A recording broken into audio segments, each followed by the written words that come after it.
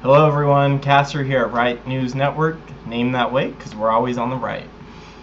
Joe Biden recently came out in one of his first public appearances answering questions from the press, and it took less than 2 minutes for him to start blaming Donald Trump for the majority of the problems in this country.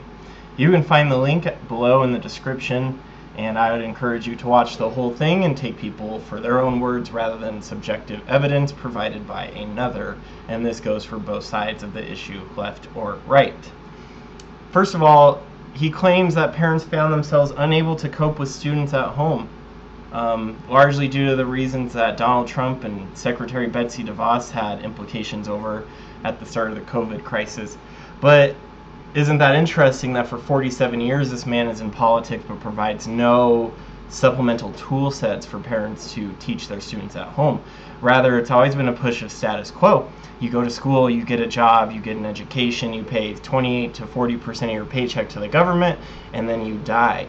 And he oversaw that system for 47 years, and even 8 of those as a vice president. So why is it now such an issue in 2020 compared to the last 47 years? Why now? Why is it now an issue at the age of 77 that Joe Biden brings to light that he was, in fact, part leader of the country for a significant portion of time, more than Donald Trump, but failed to equip parents with tools to educate their students on their own behalf?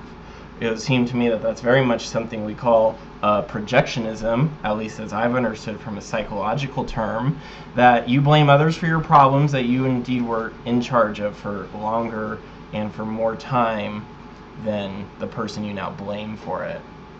And so interesting, isn't it? How is it also that Democratic leaders are 80 years old, which is Pelosi, Biden is 77, Chuck Schumer is 69 years old, and they've been in politics longer than Donald Trump, and they have seemingly accomplished less than Donald Trump in 4 years. Whether you like him or not, at least he's made good on several of his promises, and you don't have to like those promises. You don't have to like the person. But it's interesting that if we are to blame Donald Trump for only being in office for 4 years approximately, Obama and Joe Biden were in office for 8 years. And we're no mathematicians here at Right News Network, but 8 seems to be much more than 4. So how is it that one man that's been in office less time than the previous administration has caused more problems? Very interesting. We're just asking questions here. It's on you to look into things and decide for yourself what the actual truth is. And going back to the motif or the motive that they ushered for many of those 4 years of Donald Trump's presidency, if Russia was such a problem, why didn't Obama do anything while he was president?